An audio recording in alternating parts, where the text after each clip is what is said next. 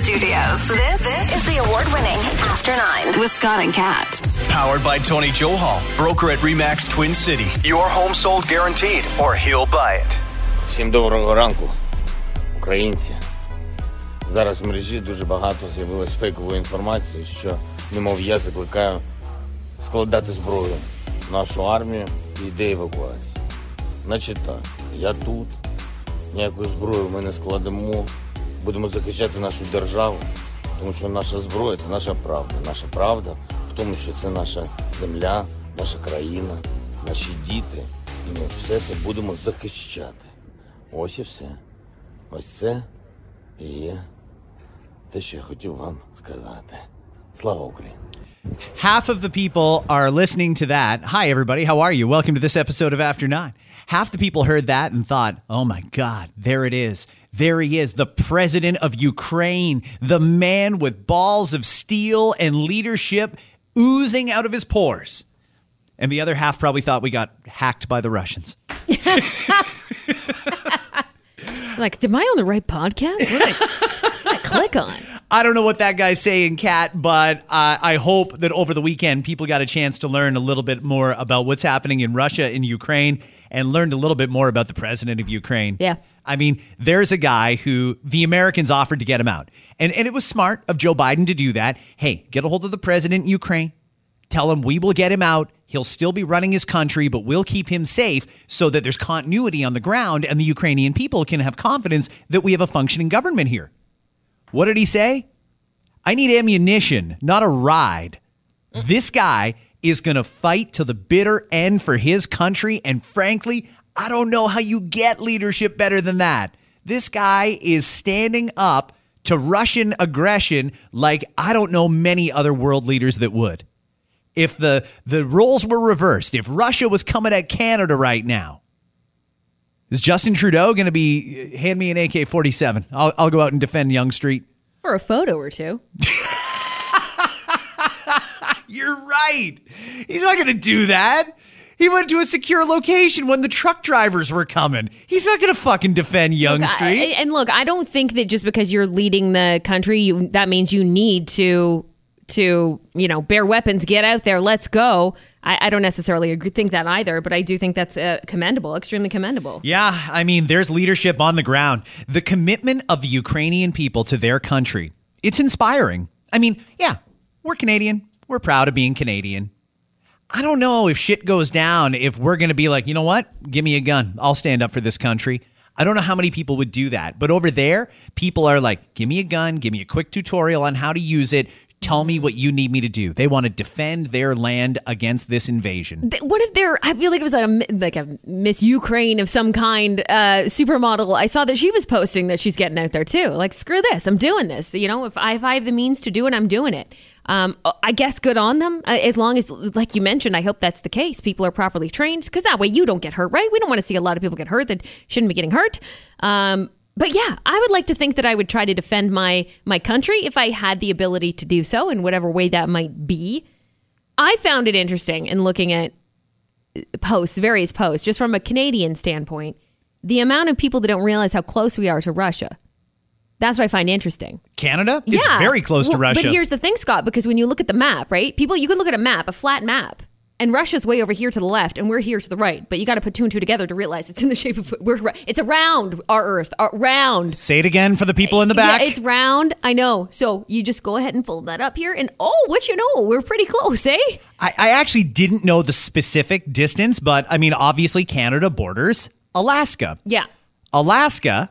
Yeah. You just shoot across the Just water. across the water. About 55 kilometers, and you're in Russia. No, we're not that far. So I found it interesting, the amount of people are thinking like, on the other side of the world. I'm like, well, I mean, I hear what you're saying, and it is far away. It's not super close, but it's close enough to home to freak some people out, and that's why some people are getting a little freaked out. Are you scared? For us, specifically. Well, that's a really good question, and I honestly don't know how I feel, but I've got a whole bunch of different things on my mind when it comes to Ukraine and Russia, so I'll just run off a couple of them. Am I scared? At the moment, no. Do the Ukrainian people need our help? Yeah, they absolutely do. Should Canada and the U.S. and Great Britain and France and Germany put troops on the ground in Ukraine? I really don't know that that's going to make a big enough difference right now. I think really what that's going to do is be the beginning of World War III. Now, I read this morning, I think it was Reuters that was reporting it, Belarus, as early as today, may join the Russian army in invading Ukraine. Okay, well, once other parties start getting involved here too, that puts a different spin on it. I think that, and at first I didn't think much of the sanctions. I thought, Putin doesn't care about the sanctions. I'll actually give them credit. I'm going to give credit all around here. I think the sanctions they put in, the ones specifically on Putin and on the wealthy people in Russia, that's a good way to do it. I mean, the Russian stock market almost completely crashed on Friday, and it might have already again today. It was down by like 30% or something. That's one of those things where the power of the people is going to be important, because Putin can claim that the Russian people are united and they have to take back Ukraine. When regular people and the wealthy elite in Russia don't have access to their money, or they've been kicked out of this place and that place, when they can't go to other countries because their visas have been denied, all that sort of stuff adds up. And that translates to pressure on Putin, not just from the world, but also internally. So it was smart to put those sanctions in place. And I don't know if it was Biden or Johnson or Trudeau or who came up with it, but whoever did a good job. Do we need to get involved militarily? I mean, really, that's just a nuance at this point. We basically are. We've got troops going over there. We're sending all kinds of non-lethal and lethal weapons over there. I mean, to Putin, to Russia, does it matter if it was an actual Canadian or American that fired the shot? Or does it matter just that it was Canadian guns that allowed the Ukrainians to fire the shot? I don't know. But it kind of seems like we are basically involved without our troops on the ground. The only thing I think missing here, and there's two things I think in particular, if shit gets really bad, if Belarus does join in, if anyone else joins in, I think we probably should consider enforcing a no-fly zone. No airspace over Ukraine shall be violated. And that's as simple as, if you guys want to fight it out on the ground, you go ahead and fight it out, but nobody's getting bombed from the air here. We've got our Air Force that's ready to go.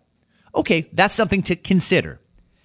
When it comes to the money, though, I mean, you hear it in every aspect of this. It's the money. And most of that money is oil money. It's amazing how much Russian oil America imports. It's amazing how much Russian oil the UK and other countries in Europe import. I hate to sound like a broken record here, but we have a lot of oil in Canada. We could be supplying the world. America, you don't need to be buying billions of dollars a day worth of Russian oil. We were ready to go. We had the pipeline already half built. It's there. We can ship you our oil.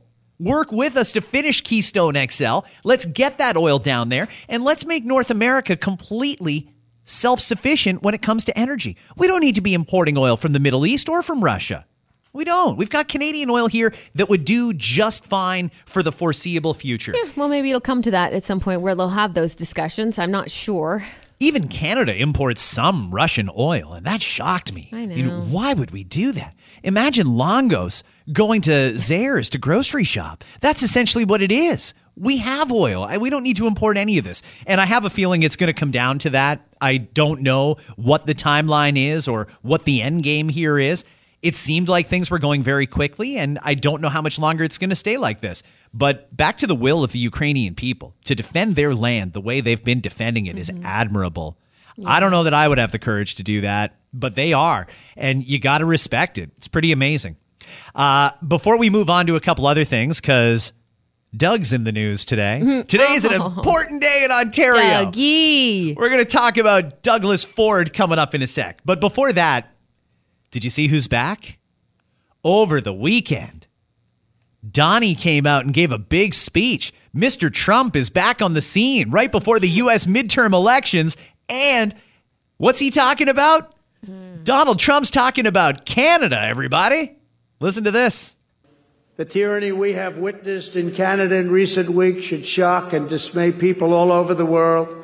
In an advanced Western democracy, the peaceful movement of patriotic truckers, workers, and families protesting for their most basic rights and liberties has been violently put down.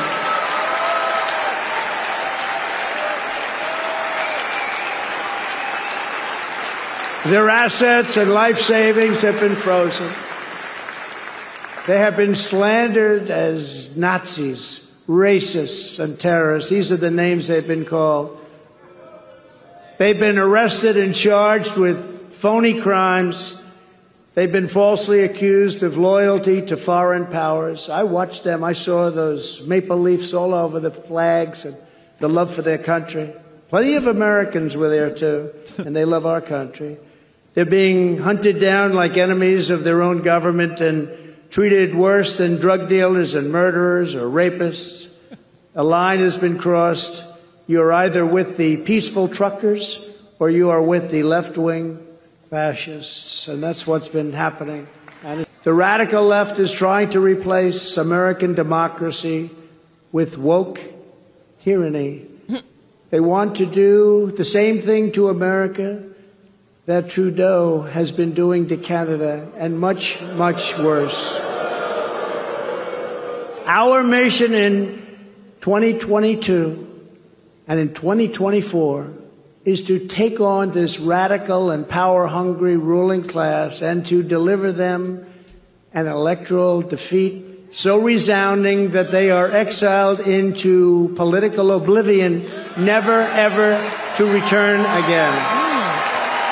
He got a standing ovation. So he still does fill me in here because I don't follow any Trump nonsense. He's still doing rallies and things like of this nature. That was the annual conservative conference, CPAC. Okay. And he was there, and they did his poll, and they asked their members there, because these are the people who they can count on those people, not just to vote, but to vote Republican. And they said, who's your choice for presidential candidate in 2024? Who's it going to be? Is it going to be Donald Trump, or is it going to be Ron DeSantis, the governor of Florida? Trump won more than half the vote. Wow. They still, on that side of the political spectrum, love Donald Trump down there. And you know what? When he says shit like that about Trudeau, the people here who don't like Trudeau hear that, and they're thinking, fuck yeah, let's go. That was actually a very motivating speech for people that are on the right that would tend to support Donald Trump. How did it end up going this weekend? Wasn't there supposed to be a protest in Washington regarding that? Or is it just because of everything that's happening in Ukraine and Russia right now, really just, taking over the entire news cycle, so we really wouldn't have seen much anyway? Yeah, I mean, they started out on the U.S. Freedom Convoy, and they were going from California to Washington. But I read one report, and I don't know if it's true or not, because the news coverage is mainly about Ukraine and Russia. Of course, understandably. That they got as far as Vegas, and there was very few trucks still in the convoy. So they said, you know what? Forget it. We will do it soon. Oh, wow. But there's also no point really in doing it. In America, the CDC just lifted the mask mandate. Yeah. New York has lifted their mask mandate. Yeah. California, parts of it has lifted their mask mandate. And that was basically all they had left. Right. Americans would be truly shocked if they saw the restrictions that we still have here, because they think they're being oppressed. It's wild what's still going on here in Canada. I think the CDC point that you made is a big one, too. When the CDC says, why do we bother with masks? I mean, we listen to that, don't we? Don't we pay attention here to that? Well, we cherry pick what we want from the states. Of course, yes. I mean, if it's something that we agree with, then yeah, the CDC said it. If it's something we disagree with, fuck the CDC. Pretend they don't exist. Just pretend like they didn't say anything. Like, no, I didn't hear that. Well, Americans have that love-hate relationship with the CDC, Sure. even though, I mean, from our perspective, looking down there, it seems like they had a pretty easy ride. They locked down once. We locked down 4 times. Yeah. Come on. Yeah. I mean, they had a mask mandate, and some people hated it. Some people were good with it. Fine. I think that's the way it is here. I mean, for the most part, I think we're okay, or we at least understand that masks do help. And even though that mandate in Ontario, they haven't announced a date, but all indicators are by the time you get back to school from spring break, you won't be wearing a mask mandatory in the classroom. Right. And you won't be when you walk into a restaurant or go to a Leaf game or whatever. Our mask mandate is ending in the next 2 to 3 weeks. All indicators are that's not confirmed. In the CDC, in their case, they've provided some guidance that some of it was good, some of it was bad. They were wrong and they were right. Either way, they had a much better track record than that fucking science table we've got here in Ontario. Did you? The science fiction table, sorry. Did you see the SNL skit this weekend on the masks? No, I didn't see it. There's a great skit where there's a bunch of friends getting together. It'll be very familiar to a lot of us, but they're getting together inside a restaurant and one of them's wearing a mask and they're like, you can take your mask off, And the one person says, you hear the CDC said, like, we probably can go without masks. Like, that's great. But everyone's so careful, right? They're not sure what to say. Like, kind of makes you wonder if and they're careful, needed to wear them the whole time. And like everyone's kind of afraid of like, what do we say? Do we talk about the vaccine? Like, do we even begin on that? That's working? Hospitalizations are down. That's a fact, guys. Hospitalizations were down. We're good. But it makes you wonder if it needs to be mandatory. Don't talk about it. Anyways, it was really well done. John Mulaney was the host over the weekend. He did a great job. I was actually at the dog park. It was yesterday morning, and I got there early, picked up a coffee, took the dog, and thought, it's a good time to go on a Sunday morning. It'll be fairly quiet. I can get some work in with the dog, get him doing some training. Sure. There was another dog there, so I thought, well, that plan's out the fucking window because Charlie will not focus if there's another dog. But I'm glad that this happened because the guy I ran into, he's going to be a listener to After 9. He has a very long commute every day all the way to Richmond Hill. So I met him, and it turns out he is the operations manager at a company that makes masks. Oh, well, cha-ching, cha-ching. Yeah, they're doing pretty well. And I asked him, I'm like, all right, well, you're in the industry. You must have some sort of an ability to know what's coming. Otherwise, you couldn't plan for your business. Is there another variant coming? He said, yeah, 100%. There's another variant coming. Doesn't exactly know when or which one it'll be. Scientist. Why are we listening to the mask CEO guy? Well, I have to think that based on government orders and so on and so forth, he's probably got a pretty good indicator of the way things are going. No, we don't have a crystal ball, but he's pretty confident another one's coming. He says a level 3 mask is the best protection you can get. If you can't get an N95, he said get a level 3. He said if he was in a COVID wing at a hospital, he would feel very confident walking around in just a level 3 mask. Cloth masks like the ones that we were all racing to buy on Etsy 2 years ago. Garbage! Throw that shit out! But it's true. But even with those masks, I didn't catch COVID. By the way, they do something. But isn't it after everyone's company? Like, didn't everyone's company go ahead and like purchase these cloth masks? Like everybody wear them with our logo on it, and then. They're like, they're no good. Now they're no Why did we spend $5,000 on these masks? That was a stupid idea. Hey. But again, that goes back to the changing advice that's come from the CDC and the science fiction table. It's nobody's fault. Well, maybe, but nobody's fault, really.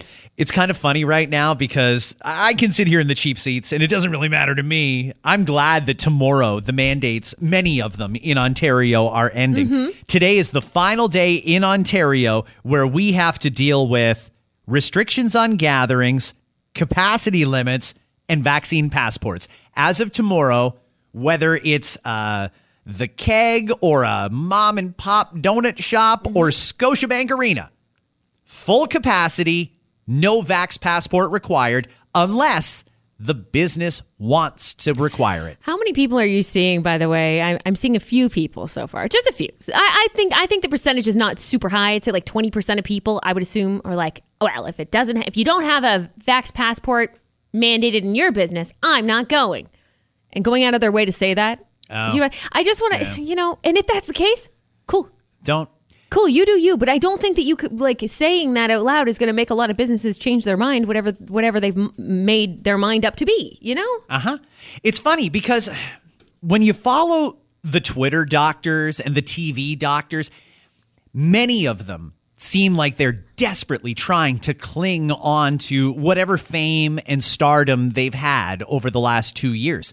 Many of them are like clawing away at it and vicious attacks on any business that doesn't intend to keep or to lose the passports, like the chief medical officer of health is recommending you do. If you want to keep it, fine, but we're not advising it on a provincial level anymore. And some of these doctors are going after any business that's contemplating not checking for passports. And they've got these wild takes about variants and the way things are going. It's all going to hell, everybody. And I'm thinking, we did it your way for 2 years and 4 times we got locked down. For 2 years, we did exactly what you told us to do. And not only was the modeling wildly wrong, It didn't happen the way you said it would, and it didn't work. I'm sorry, guys, but the game was up. The second fully vaccinated people got restricted from restaurants and restricted from all the other things that got shut down. When they said even if you're fully vaxxed, you can't go to a gym. That's where you lost the room on that one. Sorry, but it's true. And if they could have just found a better way to manage Omicron, when the public knew that it was not as serious a variant as Delta, when the public looked and saw the light at the end of the tunnel and all these other countries opening, and you guys insisted we had to double down and shut everything down again, we never got to where you said we'd get. And frankly, when you restricted fully vaccinated people from doing things, that's where this went south. It's the reality of it. And I'm seeing these doctors like desperately hanging on to relevance. And I'm thinking it's almost kind of sad, but this is kind of the way others felt.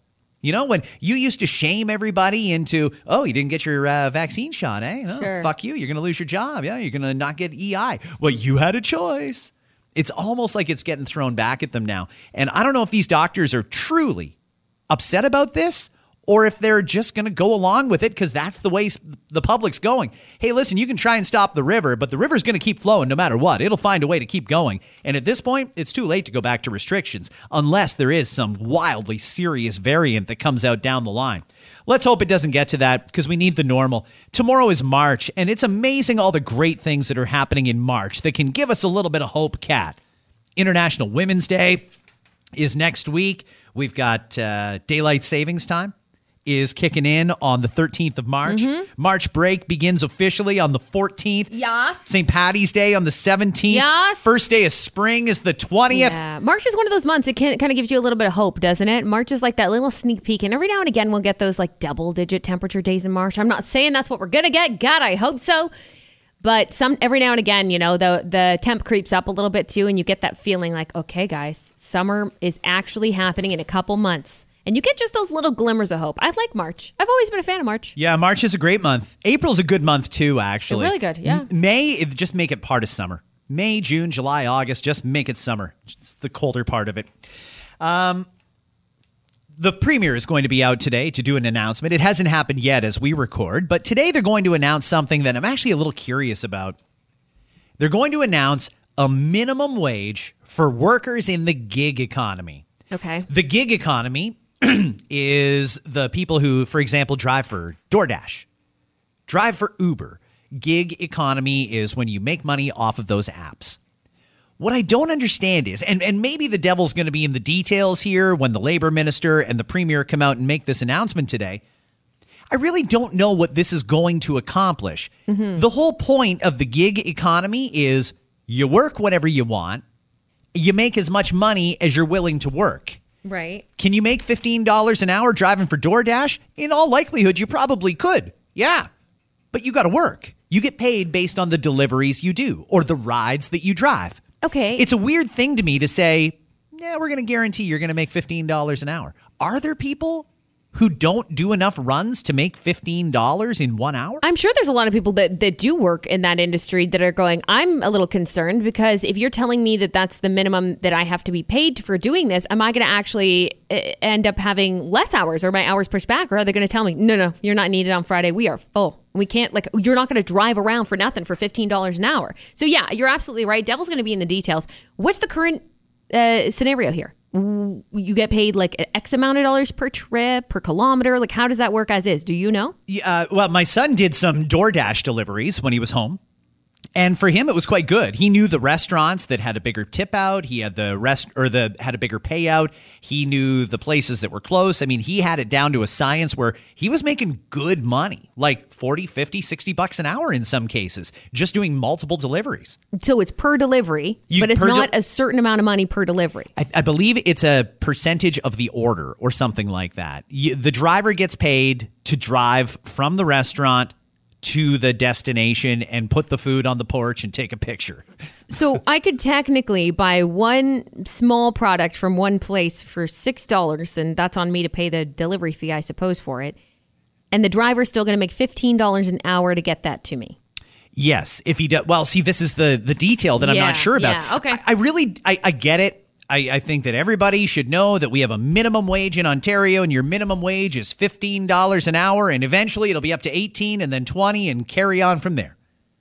The gig economy, though, was always about you get paid to work. And if you don't work, you don't make any money, but you also don't have set hours. You can just turn it on because you've got an hour free. There's a lot of different ways that you can make money in the gig economy.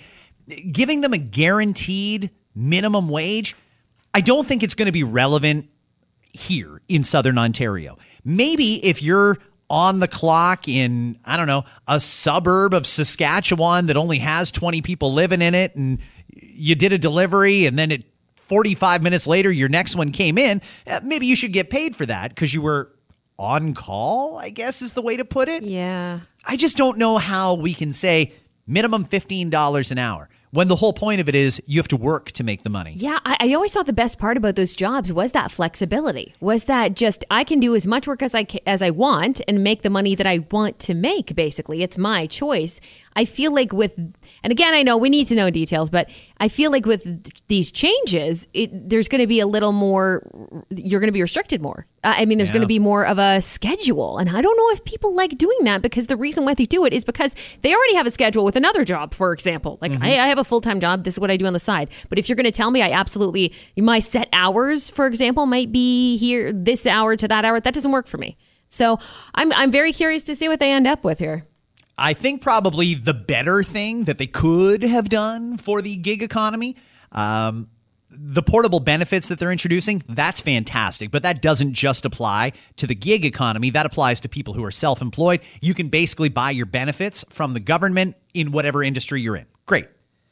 The gig economy, probably what would have been better for them is just remove the line on the income tax form where you have to declare your tips. You'll have your income from doing your gig economy work. Anything extra you make on the side, maybe you made less than $15 an hour. Maybe you made more. The tips should probably just remain untaxed in that industry, given that it is all digital. Does anyone tell the truth in that line anyway? Well, it's when it goes through the app, there's a document of it. You can not declare your tips, but it's there. People know about it. The company knows. I suppose if you ever got audited and they said, let me see your statement here absolutely. from DoorDash. Absolutely. You always run the risk of being audited. I'm just wondering how many people are completely truthful. Yeah. It's one of those things where you apologize if you get caught. And if you don't get caught, you just keep on doing it. A lot of people do that. Forgot to add 2 zeros to that total. Sorry about that. I'll give the premier the benefit of the doubt. I don't know if this is going to be a good thing or not, but I don't even know if people in the gig economy were, oh, please, God, get us to $15 an hour. I don't know why you do it if you're not making $15 in an hour. Yeah, I don't know. I don't know either. I'm curious, and I would like to hear from people who do drive and how do you feel about this announcement after it's made, of course. Let us know. There's a really good thread on Reddit that just got picked up by BuzzFeed. And there's a lot of truth to this. I don't know if we're going to agree on all of them. But basically, the entire article was about the careers that have gone from respected careers to disrespected. Not necessarily a joke, but certainly not on the same level that they once were. I'm going to run down a few of them from the actual thread on Reddit. And like I said, BuzzFeed picked up a few of these too, so maybe you've seen it. Critics. Remember back in the day? Oh, I heard this movie is great because Roger Ebert said it's awesome. Yeah, I guess at one point you had to read about it in a newspaper because there are certain critics who are allowed to see the movies in advance, and only that, very prestigious group of people could see it. So you just judged whether or not you wanted to watch something on their judgment. Well, they say in order to be taken seriously as a critic, you had to have some accomplishments in the field that you were critiquing to show that you have a valuable opinion on the subject. But somewhere along the line, the position devolved to really any asshole with an opinion is a critic. Yes, and general public. Like you look at now websites, for example, and let's talk about movies. Sure, let's use that specific example. If I want to go see a movie, what am I doing? I'm usually going to check it out on Rotten Tomatoes first or any kind of review site and say, generally speaking, the public says this is a good movie. I trust the general public. Whereas you used to go to that one individual or maybe small group of people from, whatever Hollywood source it might be to make your opinion. But now you're right. Everybody is giving for free their opinions on everything. Because everybody has a platform now Yes. because of social media. Yes. Hey, not everybody had that TV half hour that Ebert and Roper did back in the day, and not everybody had a column that was syndicated in every newspaper in every major city in the world. Now everybody is syndicated around the world. Your Twitter feed, your Facebook feed, your TikTok, whatever, it's all out there for anyone to see. And if you have even a half decent number of followers, you can call yourself a critic. And there's nowhere that you go to get certified as a critic. We just sort of take your word That's for it and right. believe whatever's in your bio. YouTube's another one, right? Go to YouTube and you'll find all kinds of personalities with a YouTube channel that will review all kinds of things. Whether we're talking movies or cleaning products or hacks of any kind, these are all people that we now are drawn to figure out what we're supposed to buy next. It's incredible.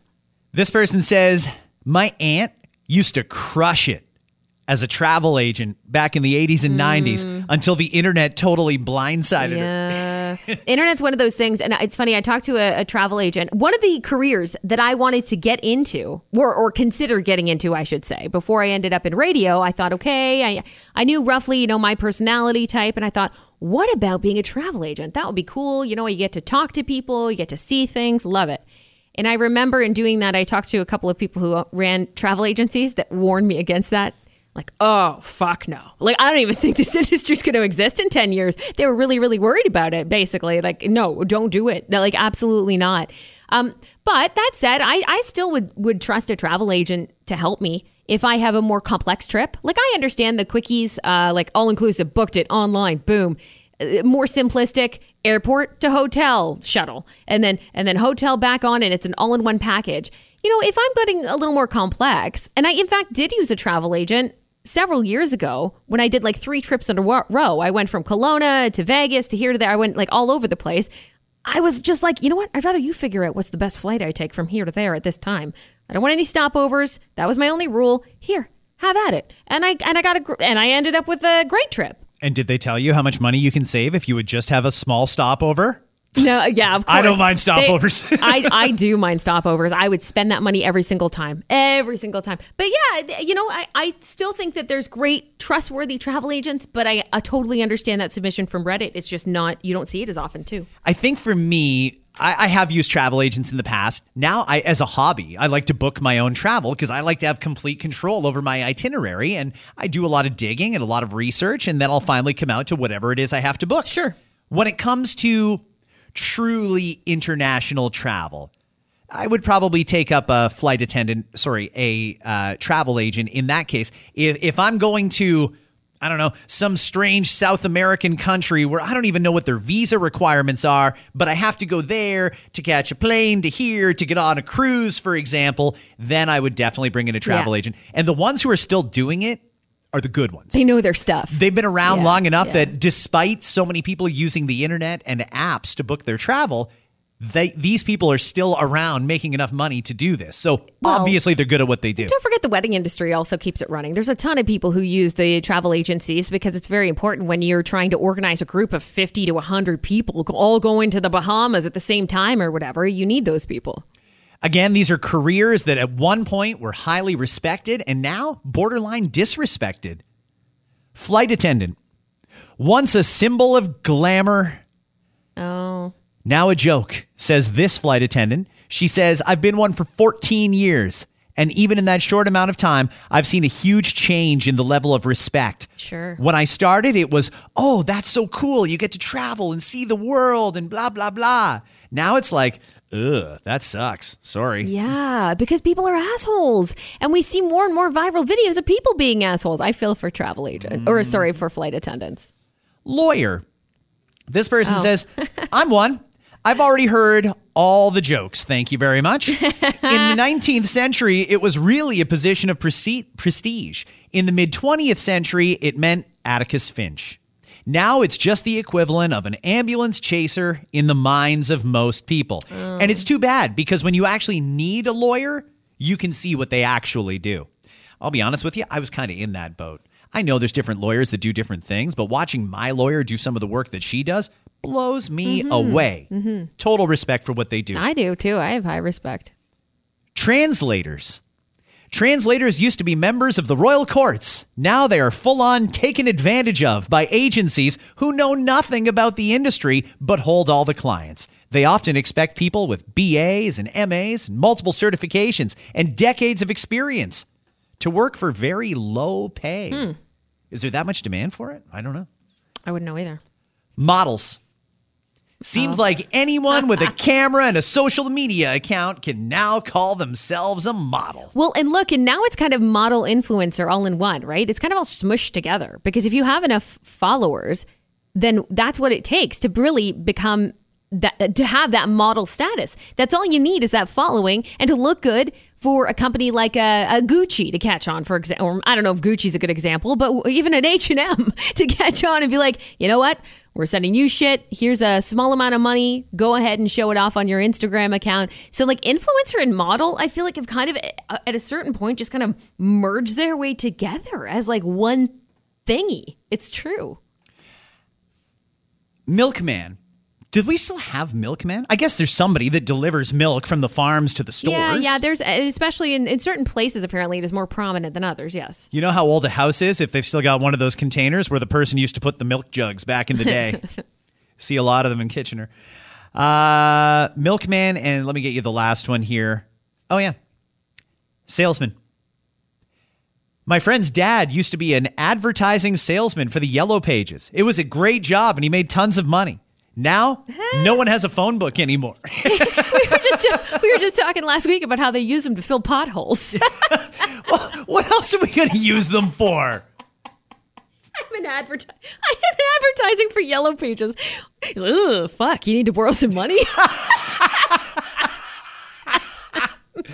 Thank you to everybody who reached out about Friday's episode of After 9. That Chris Kattan interview was good. I didn't hear it when you were doing it because you were in our main studio and I was in the pod studio, but it was good. He was a lot of fun. He had a great conversation with you. Yeah, you know, and I felt bad for him when I was watching Celebrity Big Brother because I feel like when you're someone like Chris Kattan, and he's not the only comedian really that is like this and that we've heard is like this, but he's actually super introverted. He is not, because he is so funny in all these movies and doing these things, and he is funny once he's comfortable with people, but he was really out of his comfort zone when he was trying to compete against these people inside the Celebrity Big Brother house, and that's what we talked about a little bit in case you missed that interview. And I don't know if anything will come from the fact that I asked him about Night at the Roxbury, but I don't think that Will Ferrell will ever do it, in case you're curious about that part. It doesn't seem like it. Will Ferrell is a strange cat. I mean, he's such a funny guy, and some of the greatest movies of our generation, the ones that really made us laugh, have featured Will Ferrell. Mm-hmm. But he's very, very picky about what the roles he does now. It's almost like he's trying to cement his legacy. Like, God help the world if there's an old school too. You know what it is? It's not really that as much as it is his dislike for Adam McKay.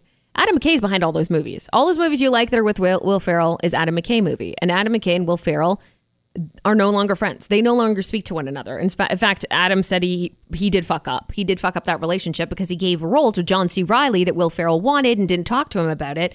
And Will had to find out through John C. Reilly. So in case you're wondering why, that's the reason why Will Ferrell won't do a lot of like the Step Brothers Part 2 or Elf 2, for example, why it's never going to happen, because he does not want to work with Adam McKay anymore. He feels like he's just giving money to Adam McKay and he doesn't like him. So that's the reason why. Got it. Let's run through a couple of quick things here. The SAG Awards were on last night? Yeah, they were on. I know. But they weren't on. They weren't on. Yeah, you're right. So they happened. That you had to have like VPN to watch it. Unless you had like, in other words, you had to have VPN in order to get to TNT, I think it was, if I'm not mistaken, was how it was run. Super strange this year. I know award shows are really bombing. I don't know if you guys have noticed. Award shows are bombing, so it's really hard to get those giant networks like your NBCs and your ABCs in the States to jump on board. And unless that's happening, it's not like a Canadian network is going to come along and scoop it up. For what reason? But it seemed like it was a pretty good show. I was happy to see some cast members from Squid Game getting some awards. Michael Keaton broke my heart last night, dedicating his award. He did a movie called Dope Stick, and it is about drugs. And for those that don't know, his nephew overdosed and died of like similar topics as what are represented in that movie. So he dedicated the award to both his sister, who obviously went through that tragic loss of her son, and his nephew too. So that broke my heart for sure. Thank you very much. Sorry, quick trip to the men's room. It's packed, by the way. This is so nice. Thank you very much. I've sent out my preemptive thanks to everyone involved in this, especially Marnie. But mostly, given the subject matter, this is for my nephew, Michael, and my sister, Pam. I lost my nephew, Michael, to drugs, and it hurts. This is for my sister, Pam. Thanks. And but a lot of great moments. Everyone looked good. It was fine. And were stars actually there? Oh yeah. All of them, or did most skip it? Or no, there was a lot of stars there. There were a ton of stars there. Yeah, Bradley Cooper and Lady Gaga had a nice. They reunited, which was nice to see for different movies, of course. Lady Gaga did lose to Jessica Chastain in her category, and Bradley Cooper never won in his. Ted Lasso, massive winner last night. Show. Oh my gosh! So Jason Sudeikis, along with ensemble cast, like I mentioned, Squid Game, tons of awards. Kate Winslet, my girl Kate, she won an award. A good mix of TV and movie, and it can be a good indication of who might win an Oscar. Not all. I put an asterisk on that one only because SAG, you vote for yourself. You got a SAG card, you get to vote. So it's basically like actors and actresses like patting each other on the back. And obviously directors and anyone else involved in these productions are all voting for each other. But it kind of gives you an indication of what they like, at least. But the Oscars, there's a lot of similar nominees for the Oscars next month. So we'll cover that too. Okay, I'm keeping an eye on the clock here. See what more we can squeeze in. Do you actually believe, that you can be pregnant and not know it? I mean, ready to deliver stage of pregnancy. God, it's not that I don't believe that people when they say that has happened before, but I could not ever see that scenario. No. I mean, I don't. I believe them. I mean, of course, I have a tendency to believe people if they really, truly didn't feel it. But fuck, I knew I was pregnant like the moment I was pregnant. So it's hard for me to really fathom that. Really? Oh, yeah, absolutely. You can tell. There's something changes in you, I guess. Something changes, yeah. Okay. A lot of different changes. Michigan woman claims she gave birth to a baby boy while on the toilet less than a week after learning she was pregnant. Tegan is her name. 21 years old, a senior at Hope College, took a pregnancy test last February after feeling like she'd put on some weight. It turned positive. She figured she was maybe a couple weeks along. She has a long-distance boyfriend. She went to the bathroom and realized, oh, shit, I just had a baby.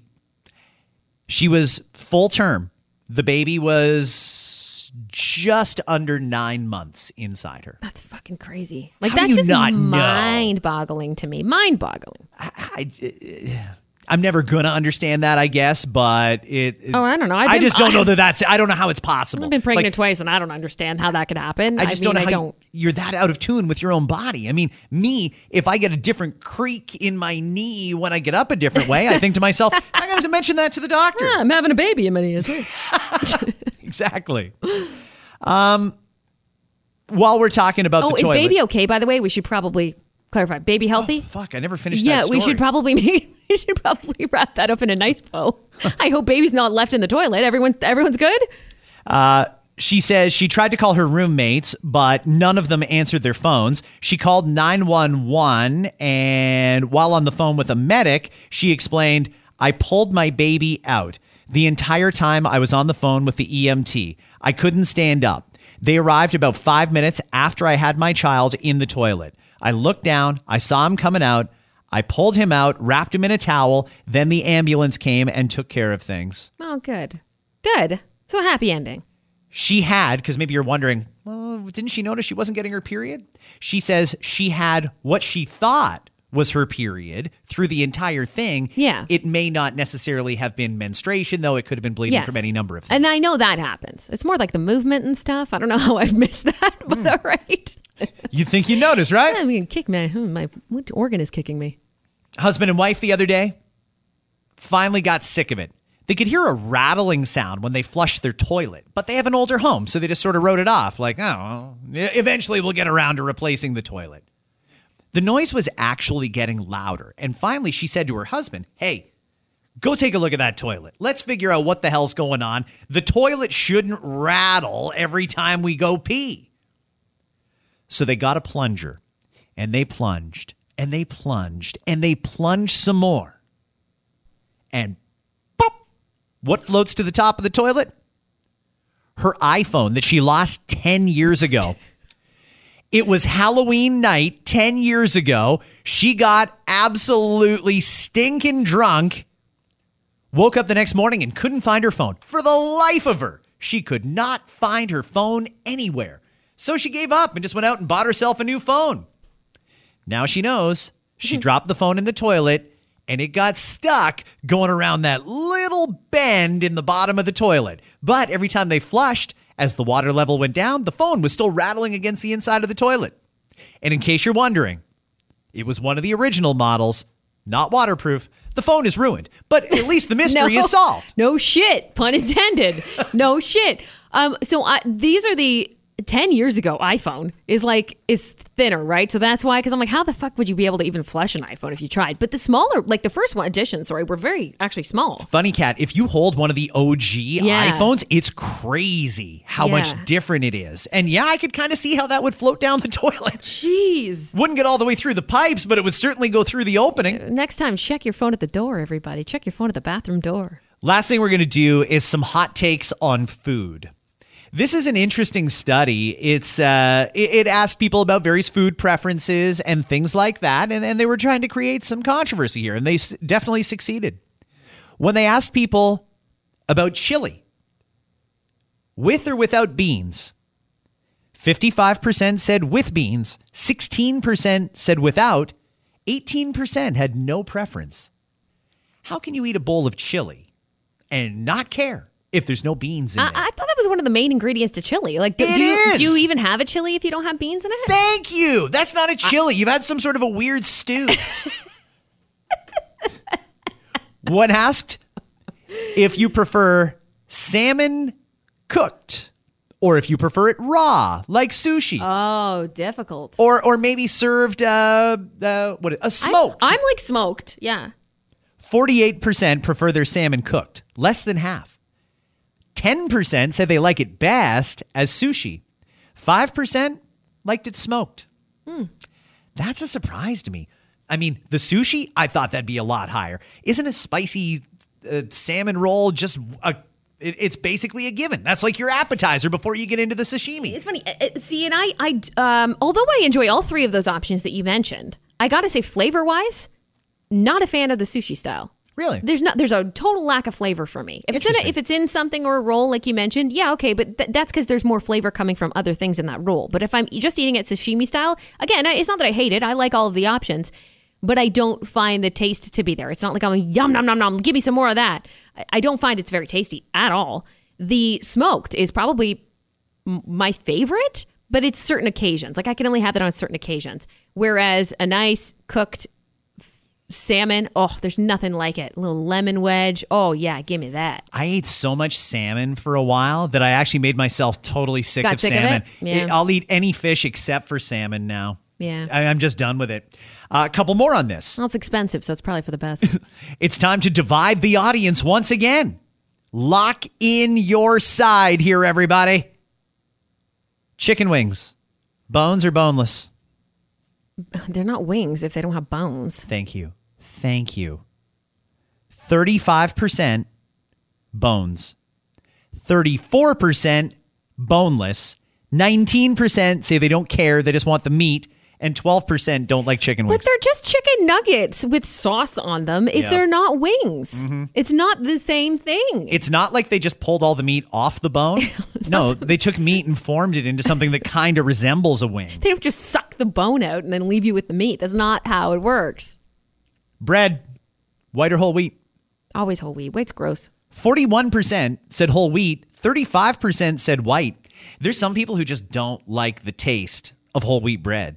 And they go to white instinctively, even though it's just not good. It's just bad for you. It's just bad. Look, I don't mean to be too judgy. I know there's people who grew up on white, so they keep serving white to their kids. I cannot stand white. It's so bad for you.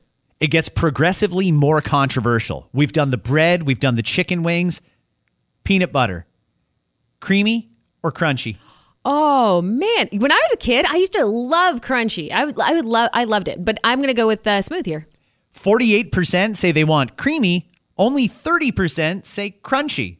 12% say they'll take whatever they can get. Yeah. Coffee. Are we adding milk or cream and sugar, or just drinking it black? It's amazing because I think the number of people that claim they drink coffee every day is over 80%.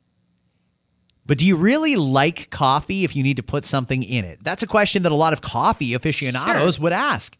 When it comes to coffee, 51% want the add-ons like cream or milk and sugar. Only 1 in 5 prefer their coffee black. Alcohol. Beer, wine, liquor, or a spiked seltzer. Ooh. What's going to be the most popular out of that? I'm going to take a guess on this one. Go. I don't think most people... I would say most people said hard liquor? 18% said beer. 17% said wine. 16% liquor. And 5% spiked seltzers. Yeah, I should have known beer. I'm not... it's not my go-to. My go-to, but I understand. It's popular, right? It's easy. It's easy is what it is. That's a little skewed because in all fairness, 32% say they will drink all of them. Anything? And 7% said, I will drink anything you put in front of me. I don't even give a shit if it's refrigerated. Give it to me. On wine specifically, though, they broke it down. Red, white, something else. 28% said red. 18% said white. 18% said they enjoy both equally. Yeah. I can't get into it. See, to me, white wine's just for cooking. Yeah, I'm probably that 18% because winter months I tend to skew more red. Summer months I tend to skew more white.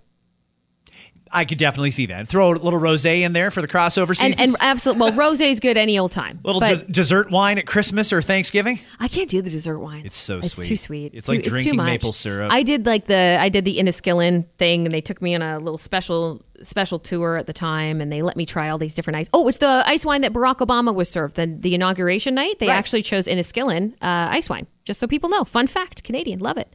So they chose to serve that. So they gave me some of it because I'm like, well, if it's good enough for Obama, it's good enough for Kat Callahan. And I try to sip. I'm like, that is too sweet for me. I'm going to back away. Did you have a good weekend, by the way? Yeah, it was pretty good. It was chill. I got to tell you what happened to me on Saturday. Girlfriend's parents were coming over, so all hands on deck. I was tired, but was that the first time, going to your new house? First time for like an official visit, okay. Not like helping us move boxes or anything. Right. So they were coming over, and they were coming over for a meal. And I thought, I got to do this right. And this was a great weekend because brisket was on sale, $7.99 a pound. So I got a massive 6-pound brisket, and I was ready. I don't have a smoker, but I was going to cook it in the oven and then finish it on the barbecue. And Kat, it was one of the best things I've ever eaten. I was so proud of myself. But I got into the red wine. No, here it is. And I worry about me sometimes because when I'm drinking, the inhibitions are somewhat gone, and I don't want to say something stupid or embarrassing. So I was really just trying to shut my mouth. And all in all, the visit went great. They complimented the food. They thanked me very much, and they were on their way. Then, and I'd already drank a bottle of wine and smoked a joint. I'd already done it. So I was feeling pretty fucking wobbly at this point, but I held it together for the visit. Then the girlfriend came to me and said, oh, my sister's going to come over for a visit with her family. And I thought, oh, fuck me. Okay, when's this happening? She said, they'll be here in about half an hour. I thought, okay, I'm going to go downstairs, or I'm going to go upstairs. I'm going to lay down for 20 minutes, and then I'll get myself cleaned up. I'll be ready for round 2 of entertaining in half an hour. Apparently, I passed out. You didn't get back up again. She woke me up at 12:30 and said, yeah, they're gone. You can go to bed now. I slept for 6 fucking hours. I don't know how to, I don't know. Do I have to go over there and apologize? Hey, thanks for coming over. I'm sorry I fell asleep. It was much more important to me to make your parents impressed than you. I don't know. How do I spin that? You spin it by, yes, you show up with a gift in hand, that being the exact bottle of red that you decided to chug before you came over. Say, I liked it so much, I wanted to gift you one and say sorry. I think you'll like it just as much as I did. It's a 2007 Chianti. You're going to love it. Right before I passed out, I thought, you guys are going to like this one. Sorry, I drank it all. Here's a bottle just for you. I'm trying to figure out, should I have not smoked the joint or should I have only had half the bottle of wine? I don't know. Who knows? It could have been America's. You never do the joint till you're ready to go to sleep, man. It was like, that's such a rookie move. It's such a rookie, That's such a rookie move. Have yourselves a fantastic Monday. I think we're going to have a guest tomorrow, and he's a former Toronto radio personality. We've been texting back and forth trying to coordinate it. So tune in tomorrow. We may or may not have a special guest. I think it's going to happen. And I think Dave is going to be back on Friday this week. Which is great. The screwing around has come to an end, then he will be back on. Have a great Monday, everybody. Enjoy this sunshine. Bye. I saw that Honda is investigating claims of unexpected braking in nearly 2 million of its vehicles. When they heard, Kia was like, and that's why our cars don't have brakes. Researchers have observed a nearly 60-foot tall rogue wave off the coast of British Columbia, which is the largest ever recorded. Researchers believe the wave was generated when Yo Mama fell overboard. There's a war happening in Eastern Europe right now. Even the Taliban is pushing for a peaceful resolution. Sounds like somebody's been working on themselves during the pandemic, doesn't it? Many analysts were surprised Putin went through with the invasion, even though it was obviously going to be a colossal mistake. But he couldn't back down after all that buildup. Kind of like how NBC still had to go through with airing the Winter Olympics. The After 9 podcast is powered by Tony Johal, broker at RE/MAX Twin City. Your home sold guaranteed or he'll buy it. Hi, it's Shauna, and I might be a bad parent because my kids think French fries are vegetables. Hey, it's Ryan, and I might be a bad parent because I went out for wings when my wife was in the hospital after giving birth. Johnny here. I might be a bad parent because in my house, the tooth fairy gives pocket change. But we're not alone. Len emailed us and said his 6-year-old daughter's Tarzan moment going from love seat to lazy boy by curtains made him more proud than any dance recital. And Andy left his 2-year-old at the rink. All right, guys, I'm sure we're not alone. Like Andy's kid. For stories and confessions like this, make sure you check out our podcast. It's called Bad Parents, and it's available wherever you get your podcasts. I left a glove at the rink.